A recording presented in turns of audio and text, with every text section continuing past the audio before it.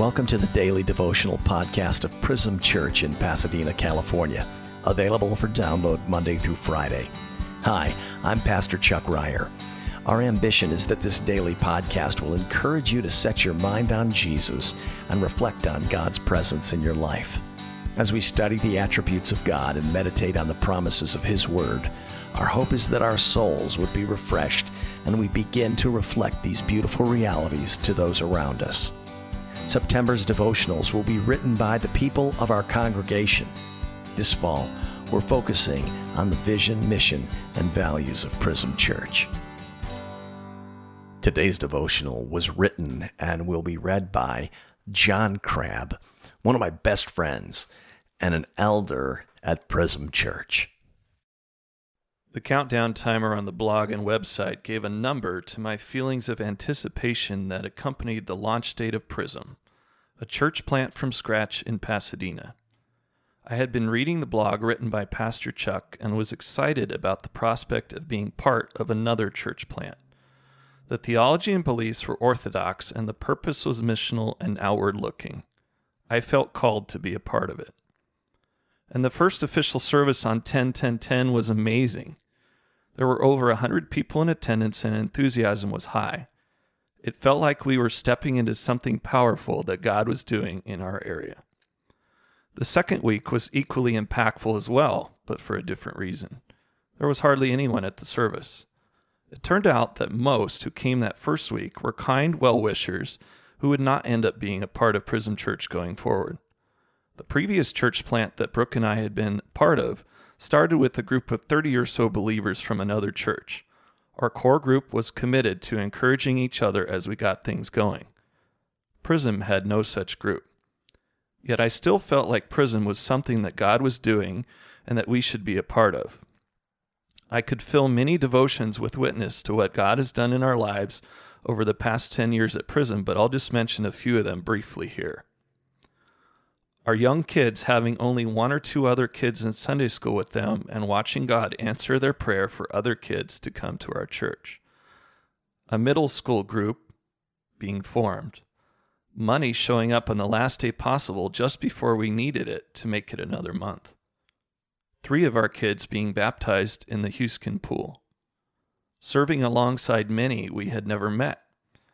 The building where my grandparents got married, Chapel of the Roses, being at first rented to Prism and then miraculously sold to and privately financed by the family who had owned it for many years.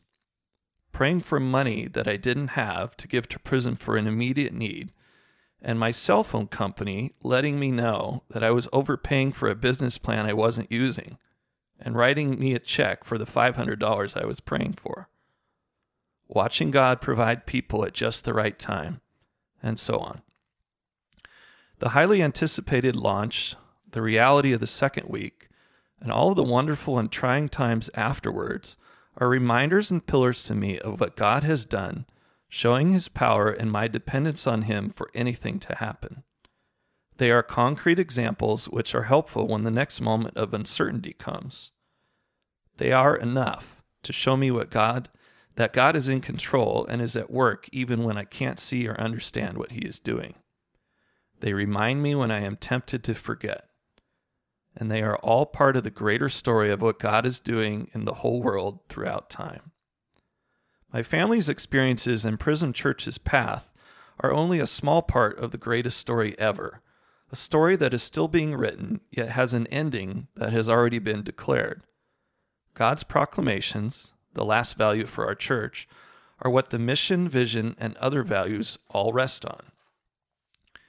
In the beginning, God created.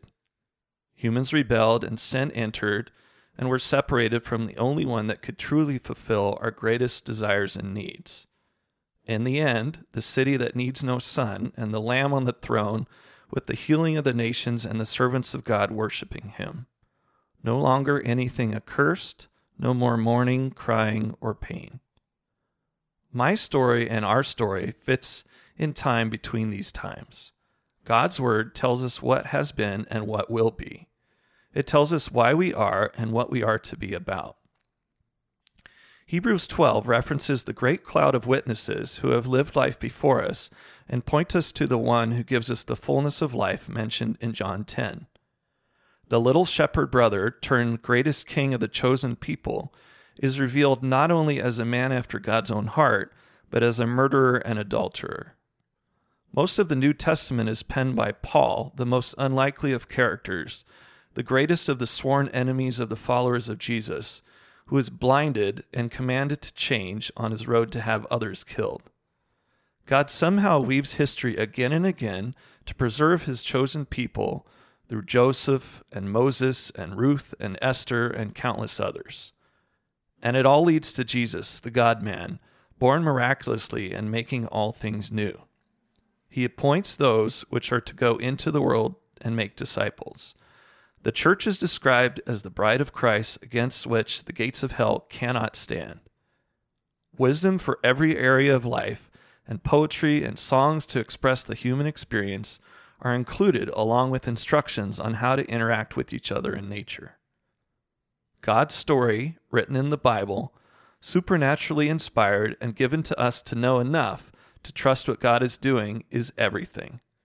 It is the rock, the lamp to our feet, the light to our path.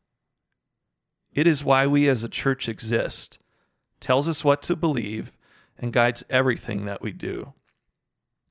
1 Corinthians 13:12 says that, "For now we see in a mirror dimly, but then face to face. Now I know in part, then I shall know fully, even as I have been fully known." Prism is meaningful in the scope of history only because we are part of God's global church throughout all time, somehow undeservedly redeemed from rebellion to be transformed to praise, worship, and enjoy our greatest treasure forever. God's proclamations in his word light that mirror just enough that we can trust the ending that is already written. You've been listening to the Prism Church podcast. Prism Church is a non-denominational congregation in Pasadena, California. For more information, visit our website, prismchurch.com, or email us at info@prismchurch.com.